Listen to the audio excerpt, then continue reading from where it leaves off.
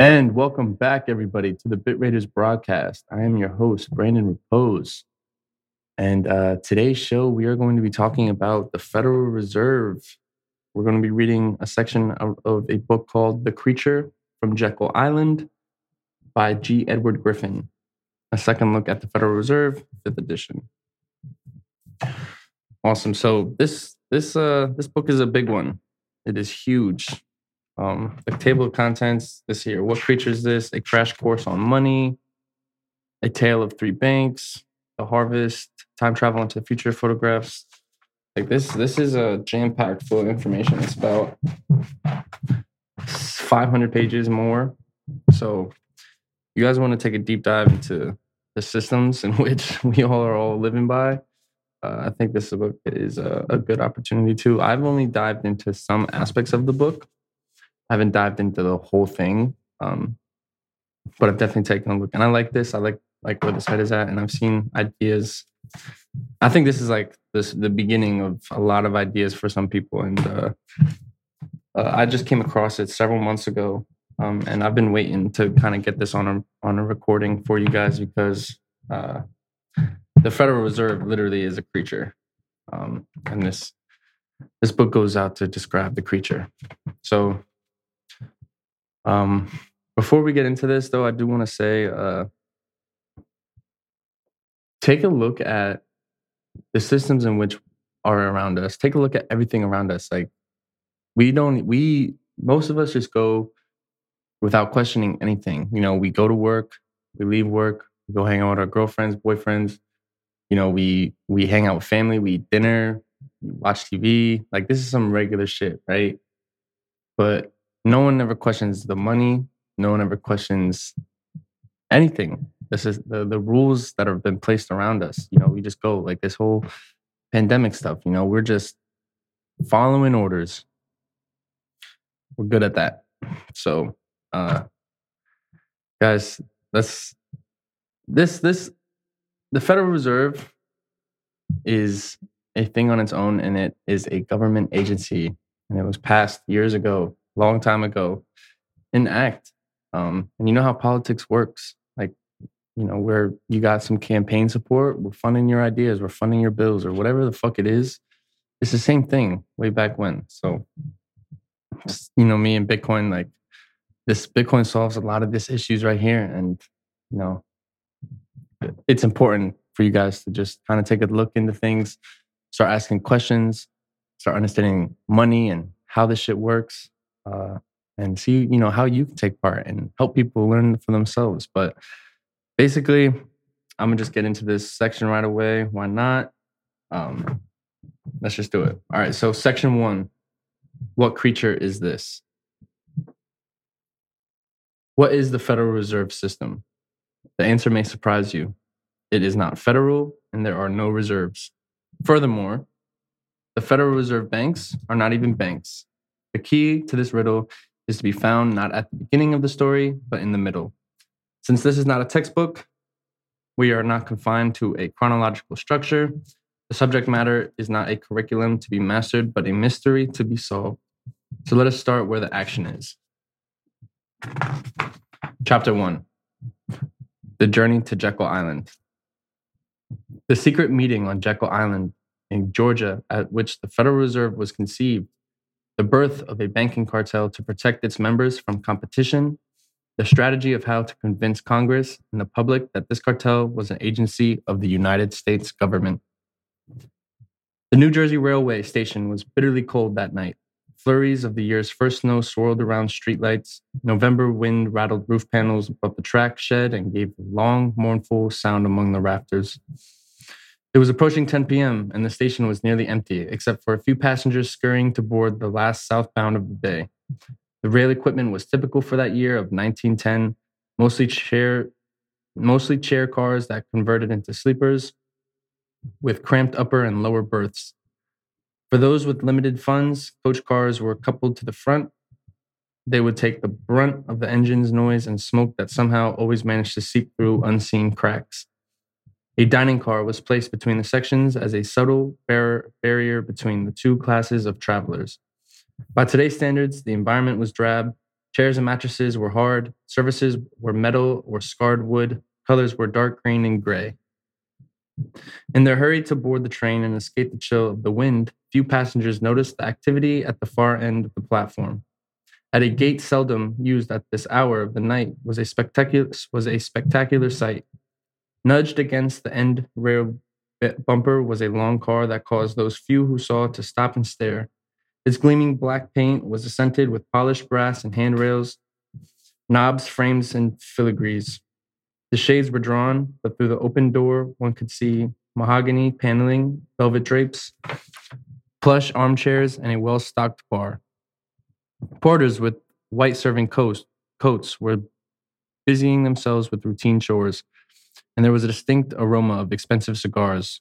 Other cars in the station bore numbers on each end to distinguish them from their dual brothers, but numbers were not needed for this beauty. On the center of each side was a small plaque bearing but a single word, Aldrich. The name of Nelson Aldrich, senator from Rhode Island, was well known even in New Jersey. By 1910, he was one of the most powerful men in Washington, D.C., and his private railway car often was seen at the New York and New Jersey rail terminals during frequent trips to Wall Street. Aldrich was far more than a senator. He was considered to be a political spokesman for big business. As an investment associate of J.P. Morgan, he had extensive holdings in banking, manufacturing, and public utilities. His son-in-law was John D. Rockefeller.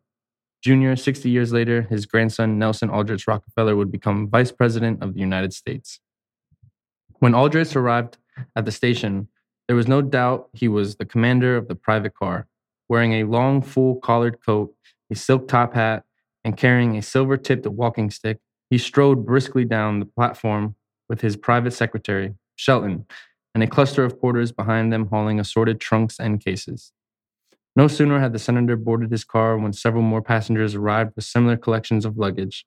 The last man appeared just moments before the final "all aboard." He was carrying a shotgun case. While Aldrich was easily recognized by most of the travelers who saw him stride through the station, the other faces were not familiar.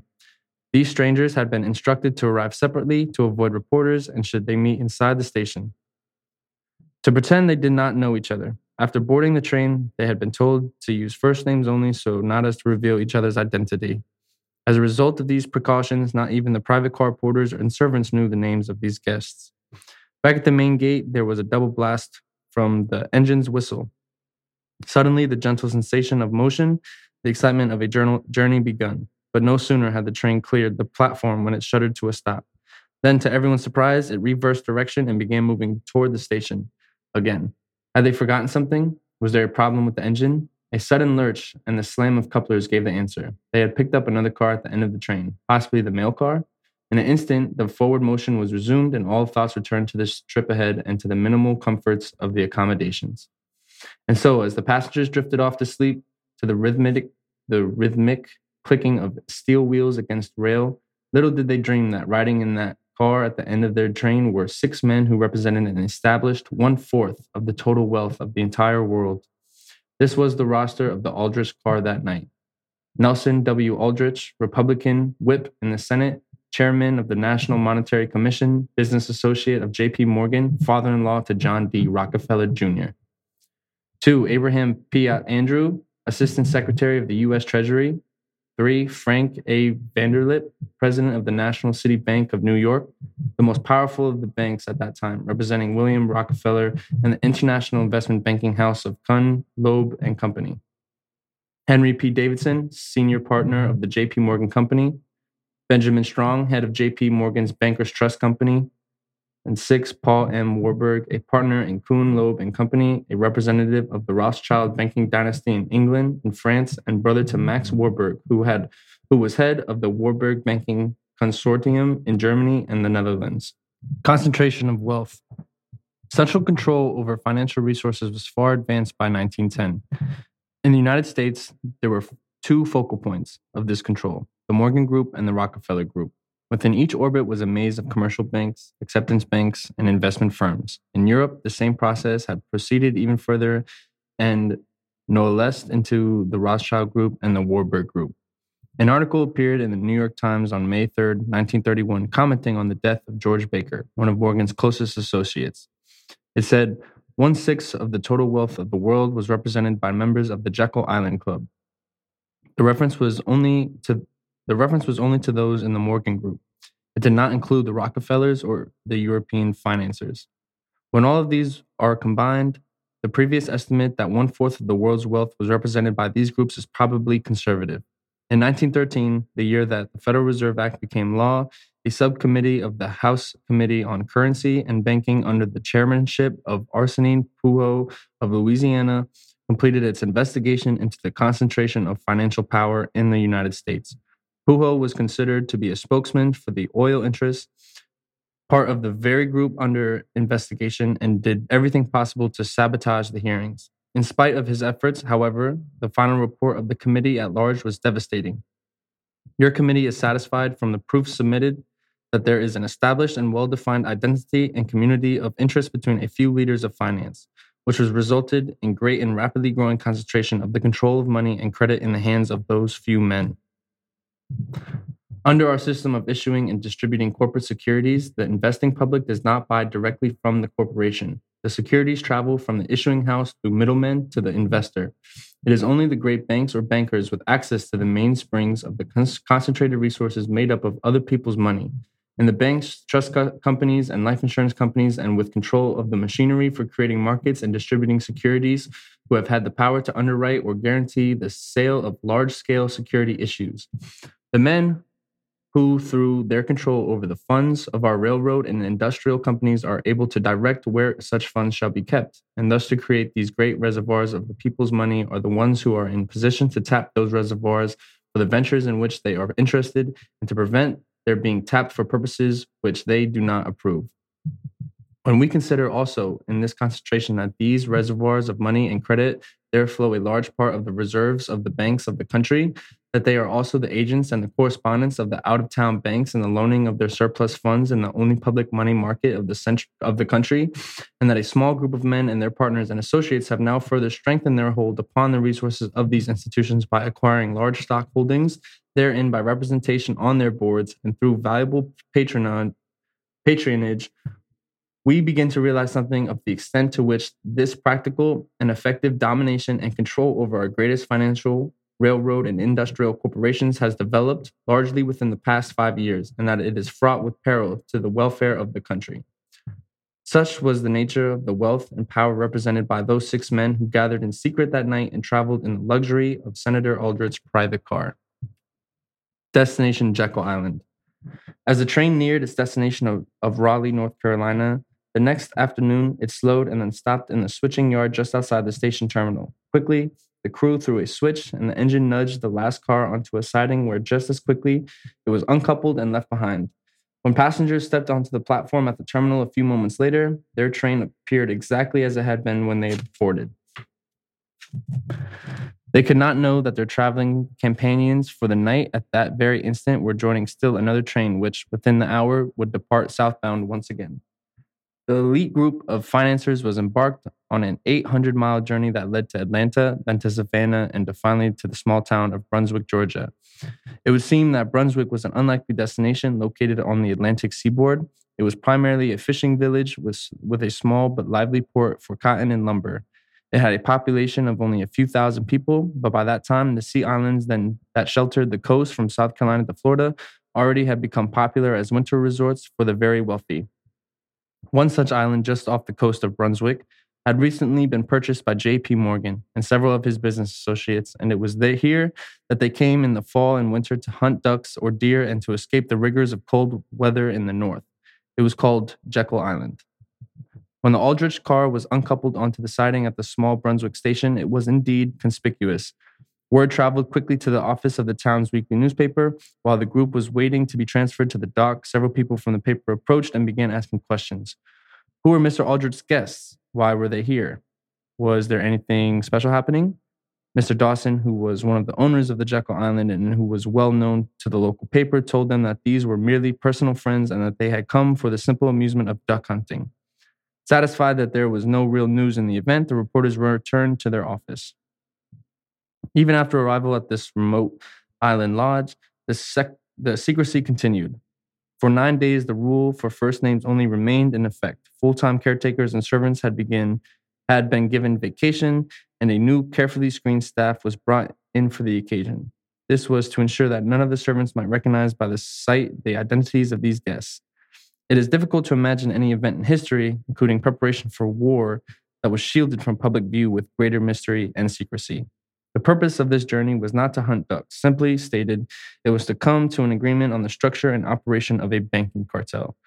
The goal, as is true with all cartels, was to maximize profits by minimizing competition between members, to make it difficult for new competitors to enter the field, and to utilize the police power of government to enforce the cartel agreement. In more specific terms, it was to create a blueprint for the Federal Reserve System. The story is confirmed. For many years after the event, educators, commentators, and historians denied that Jekyll Island meeting ever took place. Even now, the accepted view is that the meeting was relatively unimportant and only paranoid, unsophisticates would try to make anything out of it. Ron Chernow writes, the Jekyll Island meeting would be the fountain of 1,000 conspiracy theories. Little by little, however, the story has been pieced together in amazing detail and has come directly or indirectly from those who actually were there. Furthermore, if what they say about their own purposes and actions does not constitute a classic conspiracy, then there is little meaning to that word. The first leak regarding this meeting found its way into print in 1916. It appeared in Leslie's Weekly and was written by a young financial reporter by the name of B.C. Forbes, who later founded Forbes magazine. The article was primarily in praise of Paul Warburg, and it is likely that Warburg let the story out during conversations with the writer. At any rate, the opening paragraph contained a dramatic but highly accurate summary of both the nature and purpose of the meeting. Picture a party of the nation's greatest bankers stealing out a New York on a private railroad car under the cover of darkness, stealthily hailing hundreds of miles south, embarking on a mysterious launch, sneaking onto an island deserted by all but a few servants, living there a full week under such rigid secrecy that the names of not one of them was once mentioned, lest the servants learn the identity and disclose to the world this strangest and most secret expedition in the history of American finance. I am not romancing. I'm giving to the world for the first time the real story of how the famous Aldrich Currency Report, the foundation of our new currency system, was written. In 1930, Paul Warburg wrote a massive book, 750 pages, 1,750 pages, all entitled The Federal Reserve System, Its Origin and Growth. In this tome, he explained, the results of the conference were entirely confidential. Even the fact that there had been a meeting was not permitted to become public. Then, in a footnote, he added, through 18 years have since gone by, I do not feel free to give a description of this most interesting conference concerning which Senator Aldrich pledged all participants to secrecy. An interesting insight to Warburg's attendance at the meeting came 34 years later in a book written by his son, James. James had been appointed by FDR as director of the budget and during World War II as head of the Office of War Information. In his book, he described how his father, who didn't know one end of a gun from the other, borrowed a shotgun from a friend and carried it with him to the train to disguise himself as a duck hunter. This part of the story was corroborated in the official biography of Senator Aldrich, written by Nathaniel Wright Stevenson. In the autumn of 1910, 6 men went out to shoot ducks. That is to say, they told the world that was their purpose. Mr. Warburg, who was of the number, gives an amusing account of his feelings when he boarded a private car in Jersey City, bringing with him all the accoutrements of a duck shooter. The joke was in the fact that he had never shot a duck in his life and had no intention of shooting any. The duck shoot was a blind. Stevenson tells us that shortly after they arrived at Brunswick, the station master entered the private car and shocked them by his apparent knowledge of the identities of everyone on board. To make matters worse, he said that reporters were waiting outside. Davison took charge. Come outside, old man, he said, and I will tell you a story. No one claims to know what story was told standing on the railroad ties that morning, but a few moments later, Davison returned with a broad smile on his face. It's all right, he said reassuringly. They won't give us away. Stevenson continues, the reporters dispersed, and the secret of the strange journey was not divulged. No one asked him how he managed it, and he did not volunteer the information. In the February 9, 1935 issue of the Saturday Evening Post, an article appeared written by Frank Vanderlip, and in it he said, despite my views about the value of society of greater publicity for the affairs of corporations, There was an occasion near the close of 1910 when I was as secretive, indeed, as furtive as any conspirator. I do not feel it is any exaggeration to speak out of our secret expedition to Jekyll Island as the occasion of the actual conception of what eventually became the Federal Reserve System. We were told to leave our last names behind us. We were told further that we should avoid dining together on the night of our departure. We were instructed to come one at a time and as unobtrusively as possible to the railroad terminal on the New Jersey littoral on the Hudson, where Senator Aldrich's private car would be in readiness, attached to the near end of a train for the South. Once aboard the private car, we began to observe the taboo that had been fixed on last names. We addressed one another as Ben, Paul, Nelson, Abe. It is Abraham, Piatt, Andrew, Davison, and I adopted even deeper disguises, abandoning our first names on the theory that we were always right. He became Wilbur and I became Orville. After those two aviation pioneers, the Wright brothers, the servants and train crew may have known the identities of one of two of us, but they did not know all. And it was the names of all printed together that would have made our mysterious journey significant in Washington, in Wall Street, even in London. Discovery, we knew, simply must not happen, or else all of our time and effort would be wasted. If it were to be exposed publicly that our particular group had got together and written a banking bill, that bill would have no chance whatever of passage by Congress. The structure was pure cartel. The composition of the Jekyll Island meeting was a classic example of cartel structure. A cartel is a group of independent businesses which join together to coordinate the production, pricing, or marketing of their members. The purpose of a cartel is to reduce competition and thereby increase profitability. This is accomplished through a shared monopoly over their industry, which forces the public to pay higher prices for their goods or services that would be otherwise required under free enterprise competition. Here were representatives of the world's leading banking consortia, Morgan, Rockefeller, Rothschild, Warburg, and Kuhn Loeb. They were often competitors, and there is little doubt that there was considerable distrust between them and skillful maneuvering for favored position in any agreement. But they were driven together by one overriding desire to fight their common enemy. The enemy was competition. In 1910, the number of banks in the United States was growing at a phenomenal rate. In fact, it had more than doubled to over 20,000 in just the previous 10 years. Furthermore, most of them were springing up in the South and West, causing the New York banks to suffer a steady decline of market share. Almost all banks in the 1880s were national banks, which means they were chartered by the federal government. Generally, they were located in the big cities and were allowed to, by law, to issue their own currency in the form of banknotes. Even as early as 1896, however, the number of non-national banks had grown to 61%, and they already had 54% of the country's total banking deposits. By 1913, when the Federal Reserve Act was passed, those numbers were 71% non-national banks holding 57% of the deposits. In the eyes of those duck hunters from New York, this was a trend that simply had to be reversed. Competition also was coming from a new trend in the industry to finance future growth out of profits rather than from borrowed capital. This was the outgrowth of free market interest rates, which set a realistic balance between debt and thrift. Rates were low enough to attract serious borrowers who were confident of the success of their business ventures and of their ability to repay, but they were high enough to discourage loans for frivolous ventures or those for which there were alternative sources of funding, for example, one's own capital. That balance between debt and thrift was the result of a limited money supply. Banks could create loans in excess of their actual deposits, as we shall see, but there was a limit to that process, and that limit was ultimately determined by the supply of gold they held. Consequently, between 1900 and 1910, 70% of the funding for American corporate growth was generated internally, making industry increasingly independent of the banks. Even the federal government was becoming thrifty.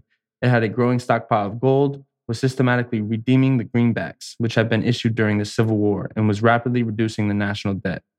Here was another trend that had to be halted. What the bankers wanted and what many businessmen wanted also was to intervene in the free market and tip the balance of interest rates downward to favor debt over thrift. To accomplish this, the money supply simply had to be disconnected from gold and made more plentiful, or as they described it, more elastic. The greatest threat, however, came not from rivals or private capital formation, but from the public at large in the form of what bankers call a run on the bank.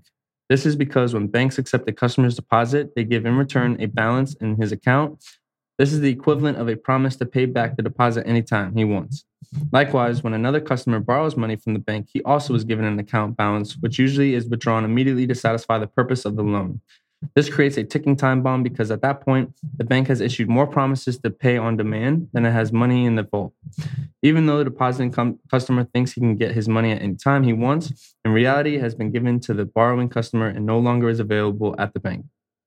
The problem is compounded further by the fact that the banks are allowed to lend even more money than they have received in the deposit. The mechanism for accomplishing this seemingly impossible feat will be described in a later chapter, but is the fact of modern banking that promises to pay often exceed savings deposits by a factor of 10 to 1.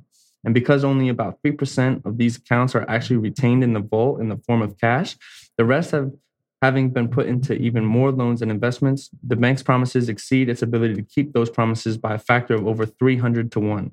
As long as only a small percentage of depositors request their money at one time, no one is the wiser. But if a public confidence is shaken, and if more than a few percent attempt to withdraw their funds, the scheme is finally exposed. The bank cannot keep all its promises and is forced to close its doors. Bankruptcy usually follows in due course.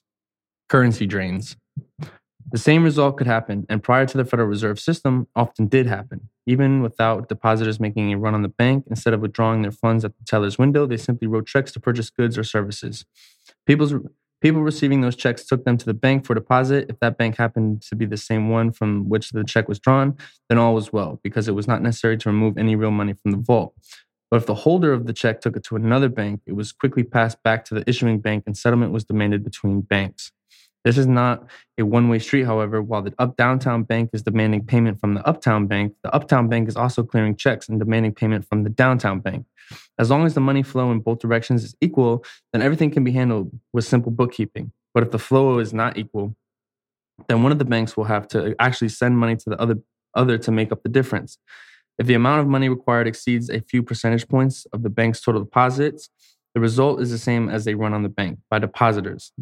This demand of money by other banks rather than by depositors is called a currency drain. In 1910, the most common cause of a bank having to declare bankruptcy due to a currency drain was that if it followed a loan policy that was more reckless than that of its competitors, more money was demanded from it because more money was loaned by it. It was dangerous enough to lend 90% of their customers' savings, keeping only $1 in reserve out of every 10. That had proven to be adequate most of the time. Some banks, however, were tempted to walk even closer to the precipice.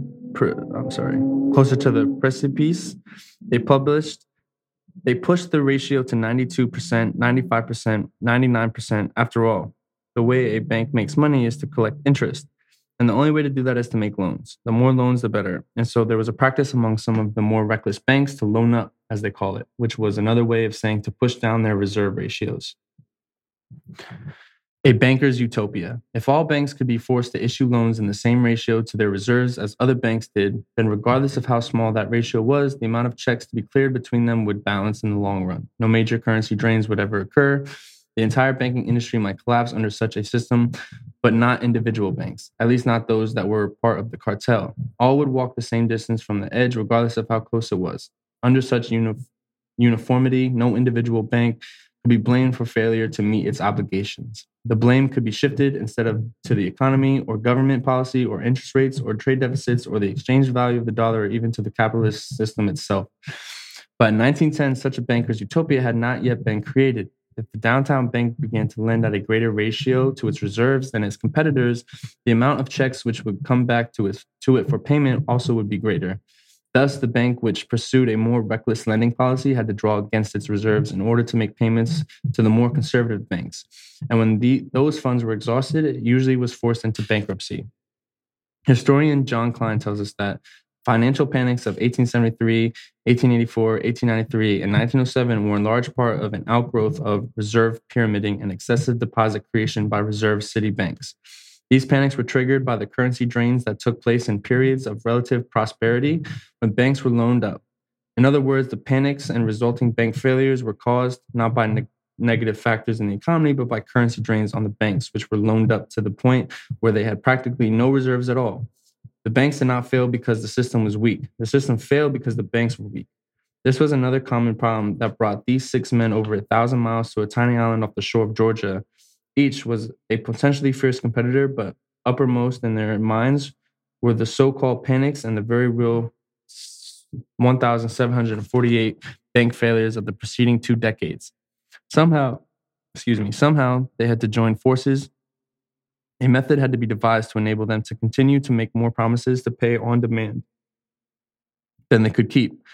To do this, they had to find a way to force all banks to walk the same distance from the edge, and when the inevitable disasters happened, to shift public blame away from themselves by making it appear to be a problem of the national economy rather than of private banking practice. The door then could be opened for the use of tax money rather than their own funds for paying off the losses. Here, then, were the main challenges that faced that tiny but powerful group assembled on Jekyll Island. 1, how to stop the growing influence of small rival banks and to ensure that control over the nation's financial resources would remain in the hands of those present. How to make the money supply more elastic in order to reverse the trend of private capital formation and to recapture the industrial loan market. How to pool the meager reserves of the nation's banks into one large reserve so that all banks will be motivated to follow the same loan-to-deposit ratios. This would protect us, at least some of them, from currency drains and bank runs. Should this lead eventually to the collapse of the whole banking system, then how to shift the losses from the owners of the banks to the taxpayers. The cartel adopts a name. Everyone knew that the solution of all of these problems was in a cartel mechanism that had been devised and already put into similar operation in Europe. As with all cartels, it had to be created by legislation and sustained by the power of government under the deception of protecting the consumer. The most important task before them, therefore, can be stated as objective number 5. 5. How to convince Congress that the scheme was a measure to protect the public. The task was a delicate one. The American people did not like the concept of a cartel. The idea of business enterprises joining together to fix prices and prevent competition was alien to the free enterprise system. It can never be sold to the voters. But if the word cartel was not used, if the venture could be described with words which are emotionally neutral, perhaps even alluring, then half the battle would be won. The first decision, therefore, was to follow the practice adopted in Europe. Henceforth, the cartel would operate as a central bank, and even that was to be put a generic expression for purposes of public relations and legislation. They would devise a name that would avoid the word bank altogether and which would conjure the image of the federal government itself. Furthermore, to create the impression that there would be no concentration of power, they would establish regional branches of the cartel and make that a main selling point. Stevenson tells us Aldrich entered this discussion at Jekyll Island, an ardent convert to the idea of a central bank. His desire was to transplant the system of one of the great European banks, say the Bank of England, bodily to America. But political expediency required that such plans be concealed from the public. As John Kenneth Galbraith explained it, it was his Aldrich's thought to outflank the opposition by having not one central bank but many, and the word bank would itself be avoided. With the exception of Aldrich, all those present were bankers, but only one was an expert on the European model of a central bank. Because of this knowledge, Paul Warburg became the dominant and guiding mind throughout all of the discussions. Even a casual perusal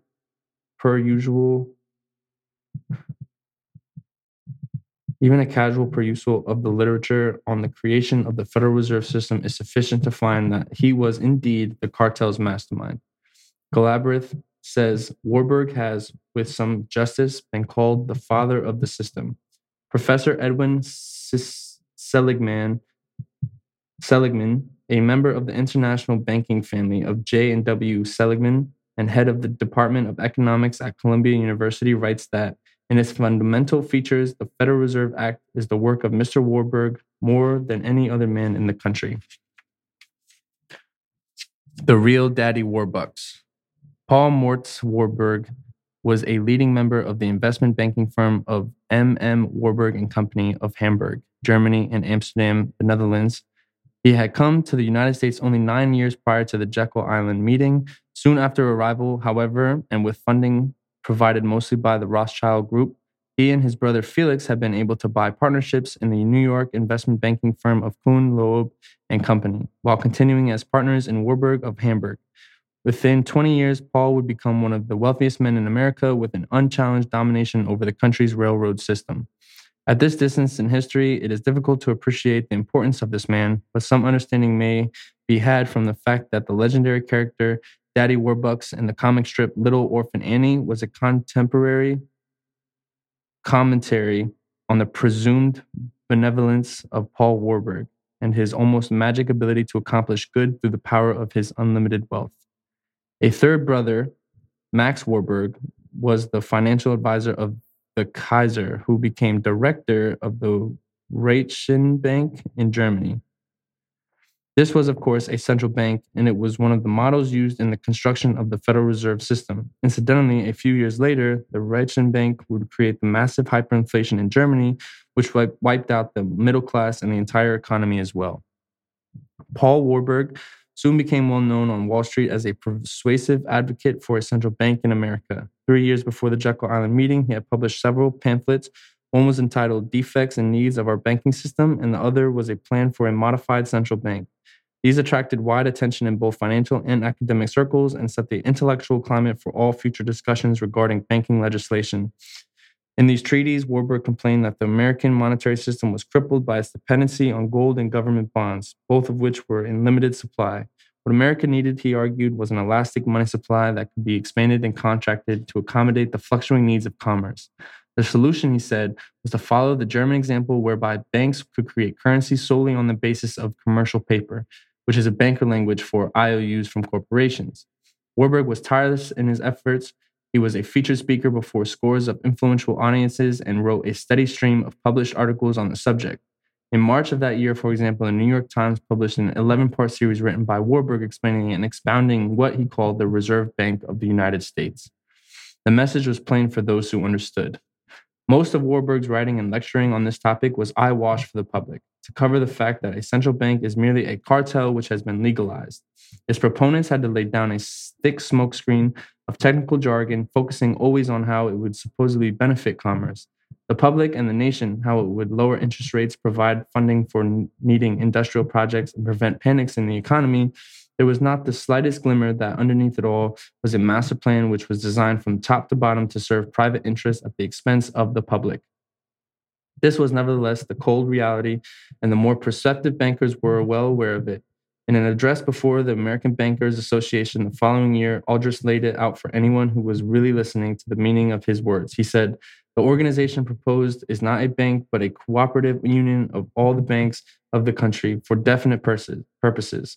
Precisely a union of banks." 2 years later, in a speech before the same group of bankers, A. Barton Hepburn of Chase National Bank was even more candid. He said, "The measure recognizes and adopts the principles of a central bank. Indeed, if it works out as the sponsors of the law hope, it will make all incorporated banks together joint owners of a central dominating power." And that is about as good a definition of a cartel as one is likely to find. In 1914, 1 year after the Federal Reserve Act was passed into law, Senator Aldrich could afford to be less guarded in his remarks. In an article published in July of that year in a magazine called The Independent, he boasted, "Before the passage of this act, the New York bankers could only dominate the reserves in New York. Now we are able to dominate the bank reserves of the entire country." Myth accepted as history. The accepted version of history is that the Federal Reserve was created to stabilize our economy. One of the most widely used textbooks on this subject says it sprang from the panic of 1907 with its alarming epidemic of bank failures. The country was fed up once and for all with the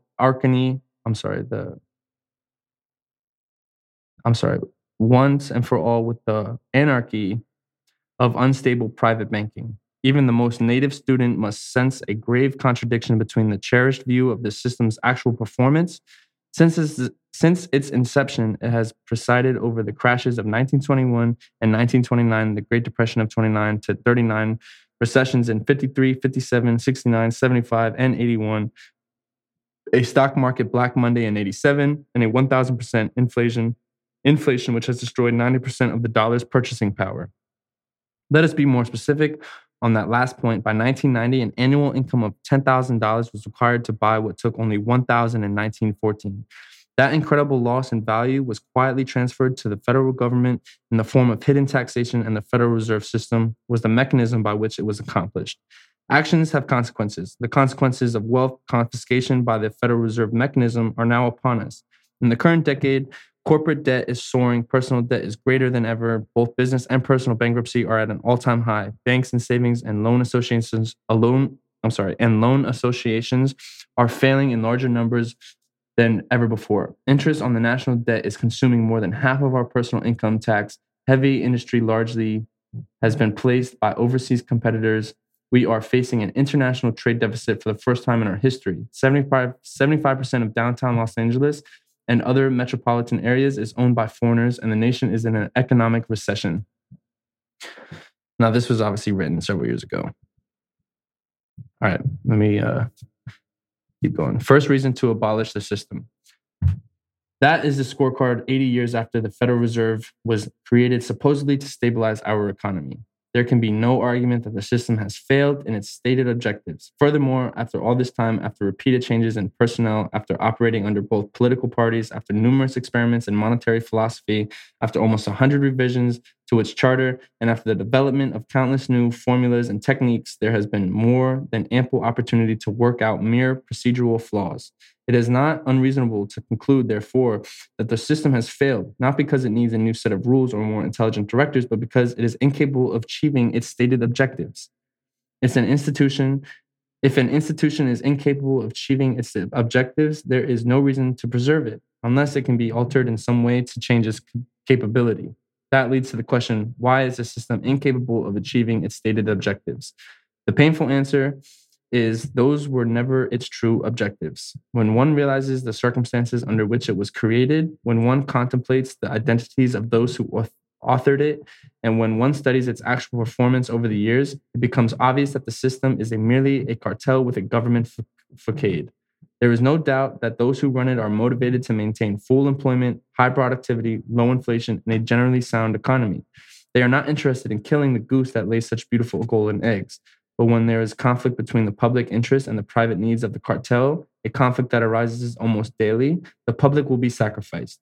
That is the nature of the beast. It is foolish to expect a cartel to act in any other way. This view is not encouraged by establishment institutions and the publishers. It has become their apparent mission to convince the American people that the system is not intrinsically flawed. It merely has been in the hands of bumbling oafs. For example, William Greeter was a former assistant managing editor for the Washington Post. His book, Secrets of the Temple, were published in 1987 by Simon & Schuster. It was critical of the Federal Reserve because of its failures. But according to Greeter, these were not caused by any defect in the system itself, but were merely the result of economic factors which are so complicated that the good men who have struggled to make the system work just haven't been able to figure it out. But don't worry, folks, they're working on it. This is exactly the kind of powder puff criticism which is acceptable in our mainstream media. Yet Greiter's own research points to an entirely different interpretation. Speaking of the system's origin, he says, as new companies prospered without Wall Street, so did the new regional banks that handled their funds. New York's concentrated share of bank deposits was still huge, about half the nation's total, but it was declining steadily. Wall Street was still the biggest kid on the block, but less and less able to bully the others. This trend was a crucial fact of history, a misunderstood reality that completely alters the political meaning of the reform legislation that created the Federal Reserve. At the time, the conventional wisdom in Congress, widely shared and sincerely espoused by progressive reformers, was that a government institution would finally harness the money trust, disarm its powers, and establish broad democratic control over money and credit. The results were nearly the opposite. The money reforms enacted in 1913, in fact, helped to preserve the status quo to stabilize the old order. Money-centered bankers would not only gain dominance over the new central bank, but would also enjoy new insulation against instability and their own decline. Once the Fed was in operation, the steady diffusion of financial power halted. Wall Street maintained its dominant position and even enhanced it. Anthony Sutton, former research fellow at the Hoover Institution of War, Revolution, and Peace, and also former professor of economics at California State University, Los Angeles, provides a somewhat deeper analysis. He writes, Warburg's revolutionary plan to get American society to go to work for Wall Street was astonishingly simple. Even today, academic theoreticians cover their academic theoreticians cover their blackboards with meaningless equations, and the general public struggles in bewildered confusion with inflation and the coming credit collapse, while the quite simple explanation of the problem goes undiscussed and almost entirely uncomprehended.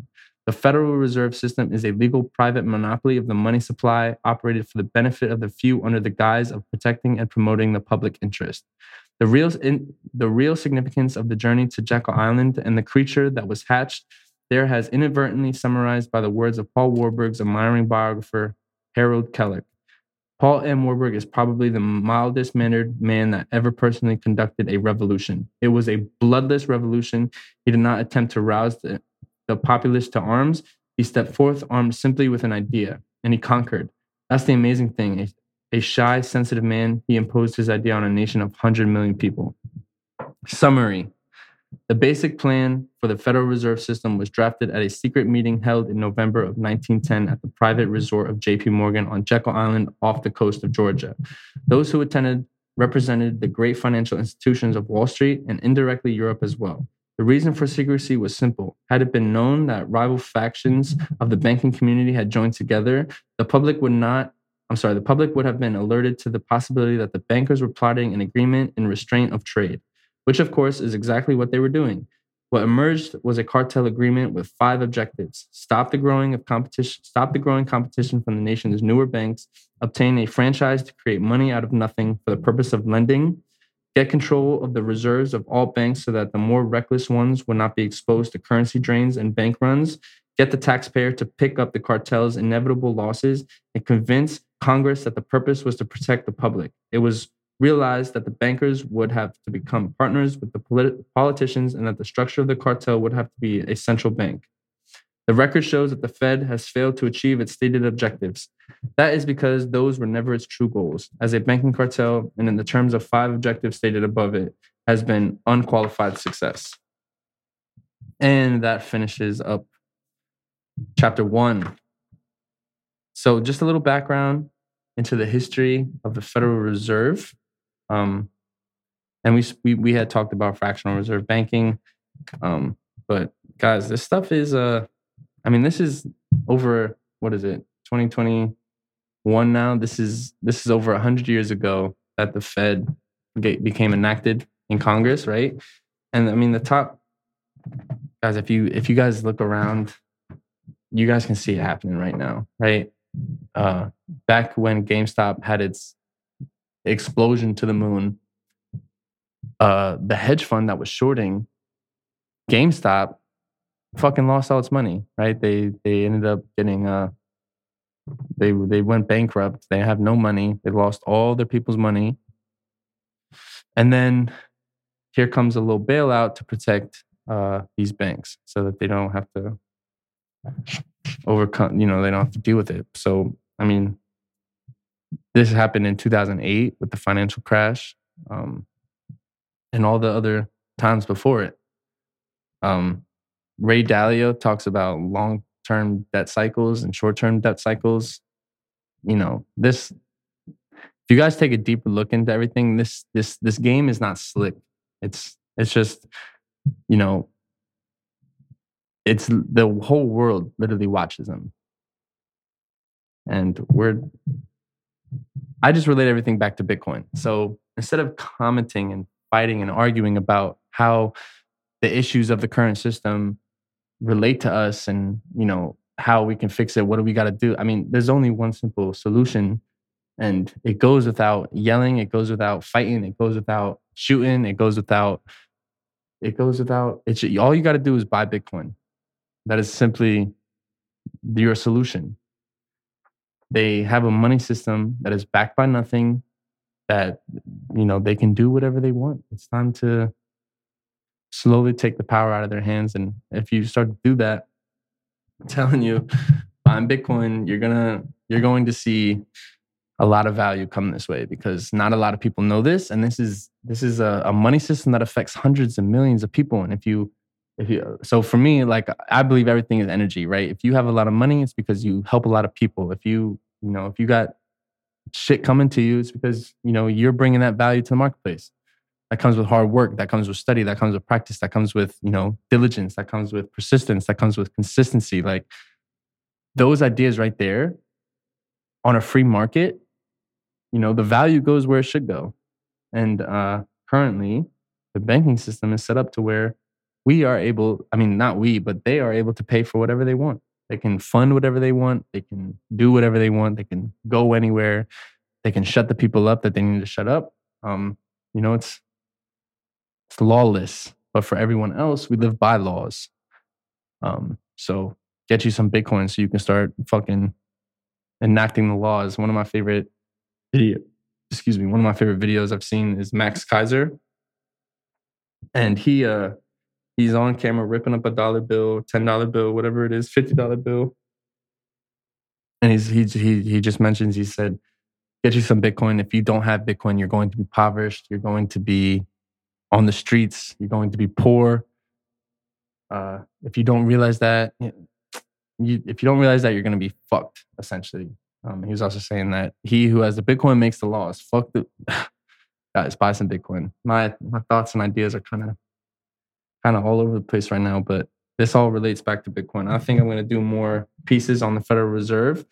But this right here was just a plan that got enacted through the government systems at the time, and very rich and powerful people were able to come up with a plan. But as you guys know, as the Bit Raiders know, we fight the power by buying some Bitcoin. All you got to do is dollar cost average every month, get some in a wallet. I got mine in a digital wallet. I also have some in a custodian, earning interest. And let's say the government's starting to get their sticky hands on it. I'm gonna have to send it over to my wallet and not let them get a piece of it. So they can't come into my house and rob me of it. I'll just tell them I forgot. And let's say they come across this podcast and they ask me, I'll be like, dude, it's for entertainment purposes, blah, blah, this, blah, blah, that. I'm giving away my secret sauce. You guys know the vibes. All right, guys. I'm probably going to end this here. I just wanted to read that quick, though. Get you started to understand the Federal Reserve. I didn't go too much about... this is a deep book, so there's so many more concepts and ideas that you want to go get into here. It talks about the history of money, like crash course on money, why it's so important, how the Federal Reserve... Guys, this shit is crazy. You guys got to keep looking into this stuff. And I'll keep sharing too, of course. I want to help you guys learn this stuff. I want you guys to put the pieces together, and I want you guys to realize how much value Bitcoin brings to the world around you.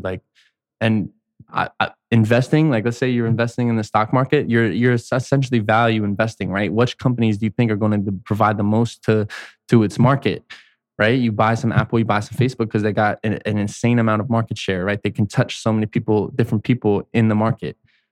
Bitcoin is on a whole nother level. Everyone uses money. Humans express themselves through financial language, right? If I need something done, let's talk money. How can I get you to do this for some money? It's the best language. It's the best communicating tool. And it's literally now a digital messaging system. That's what Bitcoin is. It's a messaging app. It's about to change the world. And you guys got to get you some. So yeah, so that's this week. Tune in next week. I'm going to play a piece on my story a little bit to let you guys know like why I got started this broadcast and the Bit Raiders stuff. But that's coming in good time. And we're just going to keep looking into the money system, trying to leverage how Bitcoin can help us, just seeing the value in it, and, keep raiding the markets, keep making some money, keep preserving your economic energy. All right, guys, that's it. Thanks for tuning in. Weekly report out this Wednesday, of course. Buy some Bitcoin, of course. If you have questions, hit me up. Check out our Telegram group chat. We talk Bitcoin finance, money systems. We talk government. We talk bullshit. We talk this. We talk that. Come into the group chat. It's welcome. It's free. It's open to everybody. And yeah, thanks, guys. Have a good one.